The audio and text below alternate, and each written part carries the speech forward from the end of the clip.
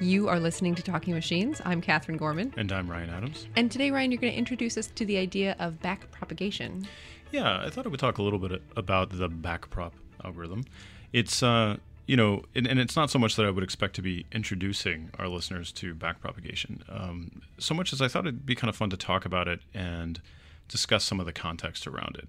So I should say first, backpropagation is the algorithm that we most often use to train neural networks, including deep neural networks. And there's quite a variety of ideas and discussions of it out there that range from kind of at one end where it has a kind of a mystical property where errors in the output of your neural network become changes in the weights throughout the network. And then at the other end, there's ideas like, basically things like my PhD advisor, David Mackay, would just say, oh, well, backpropagation is just literally the chain rule that you would learn in an intro calculus class. And there's a sense in which kind of both these things are true, but the sort of interestingness of the backpropagation algorithm lies somewhere kind of between these extremes. So essentially what it is it is a way to compute the gradient of a function. And that's relevant to training a neural network because a neural network is a function that takes inputs and produces an output, typically something like a scalar output, but it could be kind of a label or something. And we have a bunch of examples. And what we're trying to do is get good at learning a function that takes an image and produces a label of whether it's a cat or a dog or something like that. And then we have some notion of error on those outputs. And what we'd like to do is use that error to determine what the weights are of the network. So it's a little bit confusing first because we're not training kind of the inputs to this function. We're training the parameterization of this function.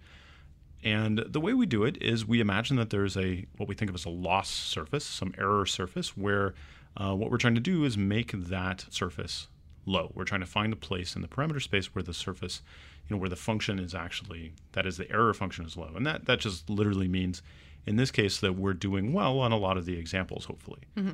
And the question is, in high dimensions, and neural networks might have, millions of parameters. The question is, in high dimensions, how do you navigate this very complicated surface and try to find a good place that's a minimum? Like we do in a lot of different kinds of machine learning, we use some variant of gradient descent. We look at the direction of steepest descent, and maybe we look at sort of curvatures or second derivatives and things like that. But ultimately, we try to go downhill. And so we need to know what direction downhill is, and that's going to be the negative of the gradient. And so the gradient is a vector that points in the direction of steepest increase, and we want to go in the direction of steepest decrease. And so the question is, how do you compute the gradient of big and complicated functions? So that's the name of the game. That's a lot of machine learning just summarized right there. How do we compute gradients? And many papers at leading conferences are basically all about just deriving a gradient of some idea. So backpropagation is a particular kind of clever idea for computing the gradient of a big neural network. And basically, what it boils down to is it's a particular way to perform what's called automatic differentiation. So sometimes in textbooks on neural networks, it'll have this kind of mystical, sort of presentation where you take that difference between the label you wanted and the label you produced, and then you sort of squeeze that back through the network. But really, what the backpropagation algorithm really is the idea of reverse mode automatic differentiation. So differentiation is just the same procedure that you saw in intro calculus. If I have a big complicated function, there's a couple different ways I could compute the gradient of this complicated function. The first kind is sort of, again, the sort of intro calculus symbolic differentiation, where I have a set of rules, where if I see e to the x, then I write down e to the x dx, and if I see x squared, then I write 2x and things like that. So symbolic differentiation, which takes some algebraic representation of a function and then processes that string and produces a symbolic representation of the gradient. And then there's another idea called essentially finite differences or numeric differentiation, which observes that gradients are just collections of derivatives, and derivatives are just rise over run. And so if I can compute the rise for a given run, then I can compute a gradient approximately. But automatic differentiation, as we typically talk about, is actually a third thing. And backpropagation is an example of this. Essentially, you can think of it as kind of a way to automate the process of the propagation of information that needs to happen to compute a gradient. And so it sort of feels in some ways numeric, but it gives you an exact answer at the end. And it turns out that if you have a particular kind of function which has a large number of inputs and a small number of outputs, then you can write the chain rule in such a way that is very efficiently computable sort of back to front. And that's exactly what the backpropagation algorithm is about. So here's the trick. Ultimately, neural networks are compositions of functions, typically. So you'll see a neural network in a paper, and it'll be a bunch of layers. And most of the time, those layers are something like a linear transformation and then an element-wise nonlinearity up to some scalar output. So it's a composition of these layers. You get the output of one, and you apply, and you make it the input of the next layer. And if you were to write out the chain rule for a big composition, then you would see that you would have these kind of matrices that you multiplied by each other. These are the Jacobians of each layer, essentially. And then at the end, you would wind up with a gradient of the last layer. It would be a matrix, but a matrix that would be sort of long and thin. And so if you were to do the usual kind of chain rule, then you would take a matrix and multiply by another matrix. And these matrices would sort of have dimensions of number of parameters. So they'd be big. And you would take these matrices and you would multiply them together left to right all the way until you got to the end, and then you multiply by a vector, and that gives you your overall gradient. And multiplying matrices together is expensive. It's something that's essentially a cubic operation. It turns out that matrix multiplication is closer to quadratic in theory, and that's a conversation for another episode. But nevertheless, essentially cubic for practical purposes. And what that means is it doesn't scale very well with the size. But if you imagine this kind of string of matrix multiplies and then multiplying by a vector, and you could say, well, actually, rather than starting at the left, why don't I start at the right? So what I'm going to do is start out by multiplying a matrix by a vector. And that's more like quadratic. So big difference. We could solve a much bigger problem suddenly. And then when I get out of that afterwards, starting right to left, is I get a vector back. And so now, next step, going right to left, is I get yet another matrix vector multiply. And so what it does is basically takes your problem from do a bunch of matrix multiplies followed by a matrix vector multiply, which is basically cubic, and turns it into a problem that is one of going right to left, where you're just doing matrix vector multiplies the whole time, which are much cheaper. And so it's essentially observing that if you wanted to compute this chain rule, then you get the option to do it left to right or right to left. And if your function has a lot of fan in, it starts with a lot of inputs and produces a small number of outputs, then you're much better off computing that thing right to left than left to right. And that's what backpropagation is. It observes that neural networks tend to have a small number of outputs and a big number of inputs, and so therefore you should compute the chain rule right to left instead of left to right. That's an insight that got reinvented multiple times over several decades until it finally really stuck in kind of the mid-'80s and led to the kind of first version of multi-layer neural networks being successful in the kind of like late 80s, early 90s. And it is still the same procedure that people use to do deep learning these days.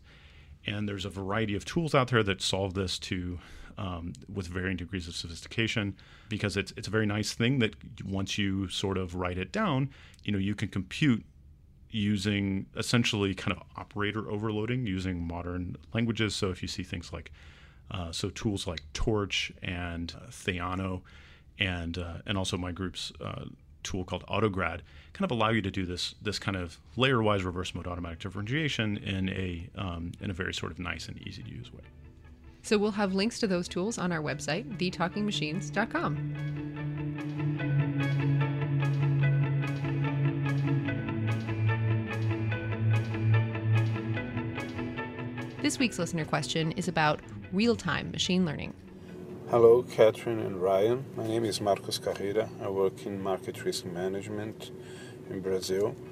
And I would like to know more about the challenges of real-time machine learning. For example, you're looking at market data and making trading decisions based on the most recent market data.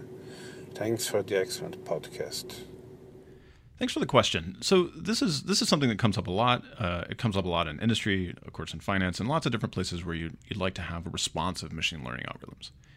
And there's really kind of two things going on here that we might kind of want to tease apart a little bit. The first is whether or not you're able to learn from data at real time, or whether or not you simply want to be able to make predictions at real time. And the first thing is super hard, and there's an entire area of online learning that's very important, but I would say that it's not even anywhere close to being a real solved problem, particularly if models are quite complicated. But I think your question was about the second thing anyway, which is how do you make interesting predictions in real time? So most of the time there's a big discrepancy between how long a model takes to train versus how long it takes to run at test time. And there's a lot of models that are quite expensive to deal with at training time, in particular things like deep learning and neural networks, but that are pretty fast and cheap at test time. And so think about something like a support vector machine. So a support vector machine is all about finding the support vectors in a big set of data using something like a quadratic program. This may take a while to actually do the training, but then once you have the support vectors, then the idea is that you can make predictions using this small number of support vectors, and it might be very fast at test time. Neural networks, you might have to do the backpropagation algorithm, which means computing gradients, sort of forward and backward passes over your neural network, maybe hundreds or thousands or hundreds of thousands of times over many, many data. And this might take hours or days or weeks or something to do. But then when you need to make a prediction, it's just a question of going forward through the network once. And so something that might have taken a very, very long time to train might take only sort of milliseconds at test time. Now that's not always true, but for a lot of models that we care about, it is true. And for a lot of very popular things, it's true. So situations where things are going to be slow I think there's kind of two main situations. So one is where maybe you have, say, like a very, very large number of features, like millions of features that maybe take some interesting amount of time to compute before you apply them to the machine learning, give them to the machine learning algorithm. But the two situations where I think you most often see kind of expensive test time performance are what are called structured prediction models. So these are models where you're not just trying to produce a label like a single, is this a cat or a dog, or, is the stock going to go up or down tomorrow? But you're instead trying to produce some kind of ensemble of labels. So maybe you're trying to actually label every single pixel of an image as being foreground or background, or you're trying to identify sort of, the correct parse for some sentence or something like that. So models that we often call things like conditional random fields. A lot of times these can be slow at test time because you have to solve some kind of optimization problem for every prediction you want to make. So in that kind of image type example, then you might run some kind of minimization procedure like, the graph cuts type algorithm. And this is going to be fast fast in the sense that it's like an efficient polynomial time algorithm and it tends to work well, but it's probably not going to run at real time. So structured prediction problems are one example where things can be kind of slow, potentially at test time. And then another example is where you want to integrate out a lot of uncertainty. So often Bayesian inference type things, particularly where you have to do approximate inference using variational methods or Markov chain Monte Carlo or something like that, are going to be slow at test time because you have to sort of perform a lot of inference based on the current situation. And so I think there's some real challenges remain in trying to figure out how to do robust approximate inference kind of on real-time data streams. If you've got a question for Talking Machines, email us at thetalkingmachines@gmail.com or tweet us at TLKNGMCHNS.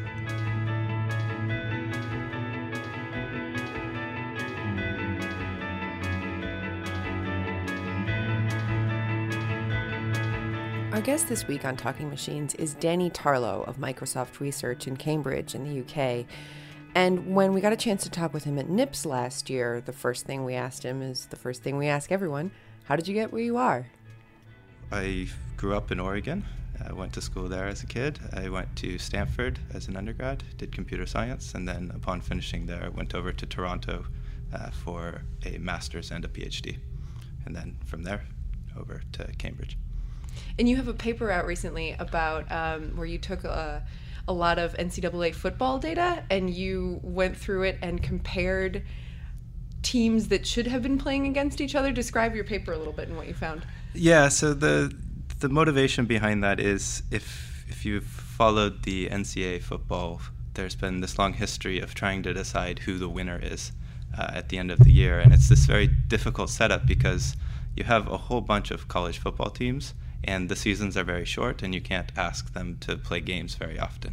What you get is you get these, so it's actually even worse than that because the games that are played are often played within leagues. So what often happens is you get a small number of games, they're played sort of within league, and there's very rarely a game across leagues.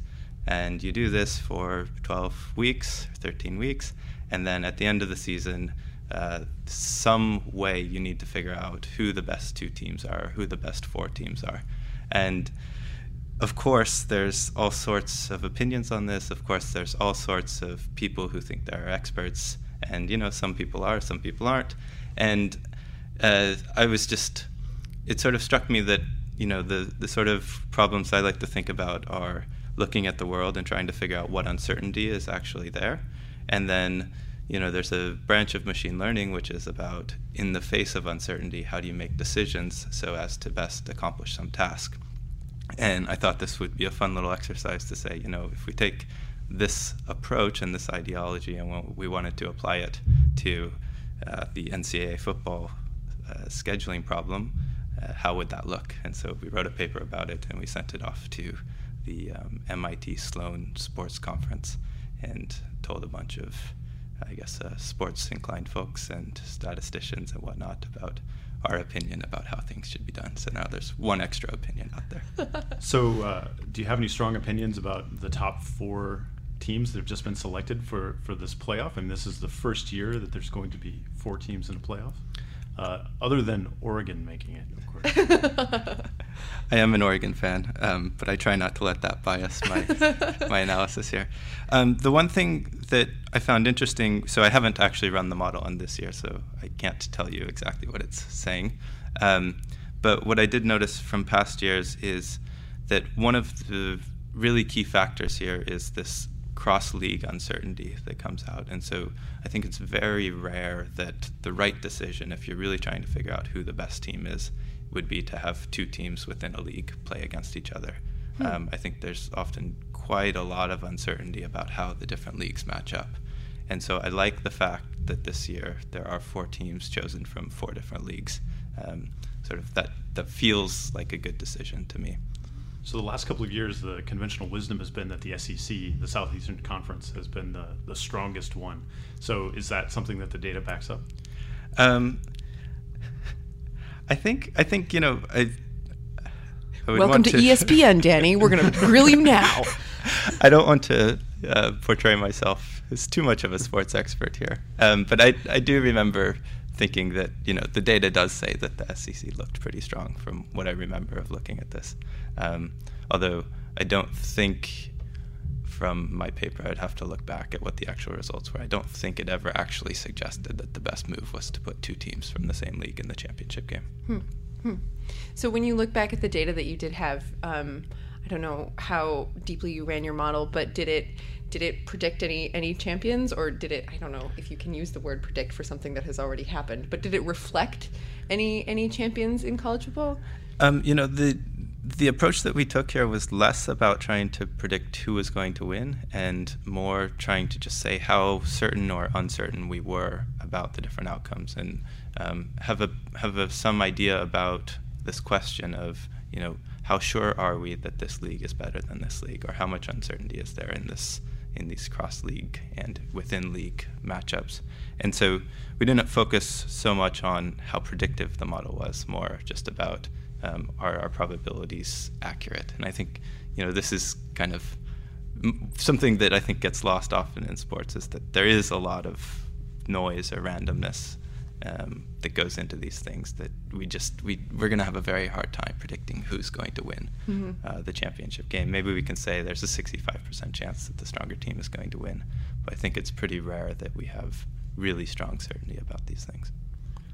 Microsoft Research Cambridge, one of the things that I think of them as being famous for, as of you as being famous for, is developing this true skill system to understand the way that people, say, playing Halo or something like that on Xbox Live, the way that they stack up against each other. So is this work on ranking football teams related to the system that decides what Halo players should play against each other? It is. It's the starting point for what we did was taking exactly the system that is used in the Xbox Live matchups. And then there are slightly different concerns, though, in that setting versus the setting that we cared about here. So in the Xbox setting, it's really important to be able to make this work for millions of people. And, it needs to be fast. It needs to be something that you can set out there, and whatever people do, however many people want to play Xbox, it's going to work, and it's going to, it's not going to hold up the system in any way. So what we were interested in the sports world was saying, let's loosen the computational constraints a little bit. So we're willing to spend a bit more computer time. It's okay if this thing runs overnight. And so what we did is we changed the model a bit to have a bit richer model about the uncertainty, and so try to represent sort of, these sort of cross-league comparisons or these cross-team comparisons and uncertainty in those in a sort of richer way. So for the past couple of years, I think up until last year, you ran a machine learning March Madness competition, and then all of a sudden Kaggle took over and you stopped? Well, the causality here might be a little mixed up. But yes, that's true. So in, I think it was 2008 or 2009, I always enter a college basketball pool. I like, as most people do in the US, filling out this bracket and making wild predictions and then putting into a pool with friends. And so, I had some free time and I thought, let's try a different way of filling out my bracket this year. And I enjoy sports, I enjoy machine learning. And so I downloaded all of the season data for the year, and then I built a model, and I had my model make the predictions. And then I wrote a blog post about it, and people seemed to like it, and so I got a lot of positive feedback. And other people that were interested, people that were asking me for the code, asking me for questions about how it all worked. And so then I thought, let's just make this into a competition. And so I tried to sort of recruit some friends from the PhD to enter in their competition or their entrance, and then also a bunch of people just from around the internet got involved. And so we had this little competition that we ran for I think 3 years. And then it is true that in the most recent year, Kaggle ran a similar competition, and I think they did a very good job at it. So, they probably did a better organizational job than me in my spare time. And, I was just busy and hadn't really prepared for it, and so I didn't feel the burning need to run it again this year. So while you were doing it, did you have any really well fit models? Did anybody do fantastically well? There's a guy called Scott Turner who runs a blog now about his algorithm that I haven't checked in the last few months, but as far as I know, he's continually working on this, and he's been one of the competitors in this competition from the early days. And if you go to his blog, you can see him churning through the data. He's always making little tweaks. He's always running little analyses. And I think he was one of the consistent good performers amongst the competition. But as I was saying before, these sports competitions and these models that we have, it's just there's a lot of randomness that we're not taking into account. And so I wouldn't read too much into any of the results that come out here. Now, I know NBA front offices are investing pretty heavily now in data analytics. Have you considered going into that business of sort of becoming a pro sports analytics type? I mean, I can't say that I've never thought of it. I played football growing up, and I really enjoyed the sort of scheming and the idea of how do you design an offense and how do you design a defense, and how the sort of games aspect to it of how do you exploit the opponent. And there's some parts of me that finds that very appealing, but I think that would be too big of a jump from what I'm doing now at the moment. But you never know. I won't say never. I saw on your resume that in 2008 you worked for the Obama campaign. Can you describe your work for them? Sure. It was just a real short stint, but I happened to know the guy who was the head of the analytics team for the Obama campaign. And, I was interested in the election at the time, and I was talking to him, and I said, hey, I have a free couple weeks. Could you make use of me? And so he said, sure. And so I went out to Chicago. It was nice. They had this program where they would find a family to host you for 2 weeks. And so I stayed with a family that had a dog and a few kids. And, they would make me coffee in the morning, and then I would go downtown and go into the headquarters. There was all sorts of analytics that people were interested in doing, just looking at all of the numbers, all of the data that was coming back from the campaign. And the question was just, what do you do with it? And, there were a lot of people there that were excited about different angles. And they said, just jump in and experiment, see what you can figure out. When you have some sort of conclusion, bring me some data to back it up, and then let's iterate again. And so it was a fun but very short process. So looking back on it, do you see any overlap or comparisons in the way that political data is analyzed these days and what you're doing in sports competition? I think so. I think there's actually strong analogs in the sense of in both realms, and I think, some guys like Nate Silver have really popularized this, but in both realms there's a lot of people who are on TV and who are talking, and then there's a lot of data also to bring to bear. And I think we're seeing in both regimes that the relative strength of what's possible and how good the results are that are coming out of the data is increasing. And so, that's not to say that there aren't human experts that are probably better at setting odds for sports these days, but I think that in both cases there's this kind of, if you do it right, there's this kind of view that the data isn't going to be as opinionated as people might be. And so I think there's sort of a similar tension between those two realms. Did you feel like any of the data analysis that you did in the Obama campaign drove interesting decisions? I think so. I mean, my sense was that if you could make a case that doing something was good and you had data to back it up, that there wasn't very much preventing that decision from actually being made. So, taking into account what you're working on now, where do you see the research moving next? Where do I see it going next? I think that, there's always this question of what is it that our models capture and what is it that they don't capture. And I think we do a good job of saying what it is that we're assuming about the world and what data we're going to take into account when we're building these models. But at least the models that we're building right now, or that I'm building right now, are very simplistic in this respect. There's a lot going on, say, in the sports world that is just completely ignored.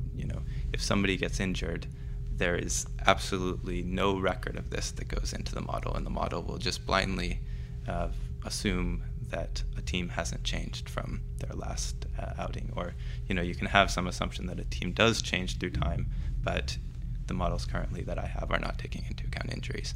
And, they're not taking into account all of the richness that people think that they derive when they watch a sports match. There's lots of sort of things that an expert can pick up on if they're watching closely.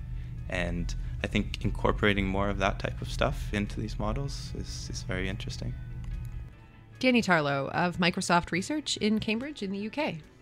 Yeah, Danny talks about this really fun applied stuff that he does, but I also just want to point out that he's a real expert in several different areas of machine learning, and in particular he does really, really cool stuff with structure prediction, which we've talked about a few times. Definitely. So that's it for us this week. I'm Catherine Gorman. And I'm Ryan Adams. Tune in next episode.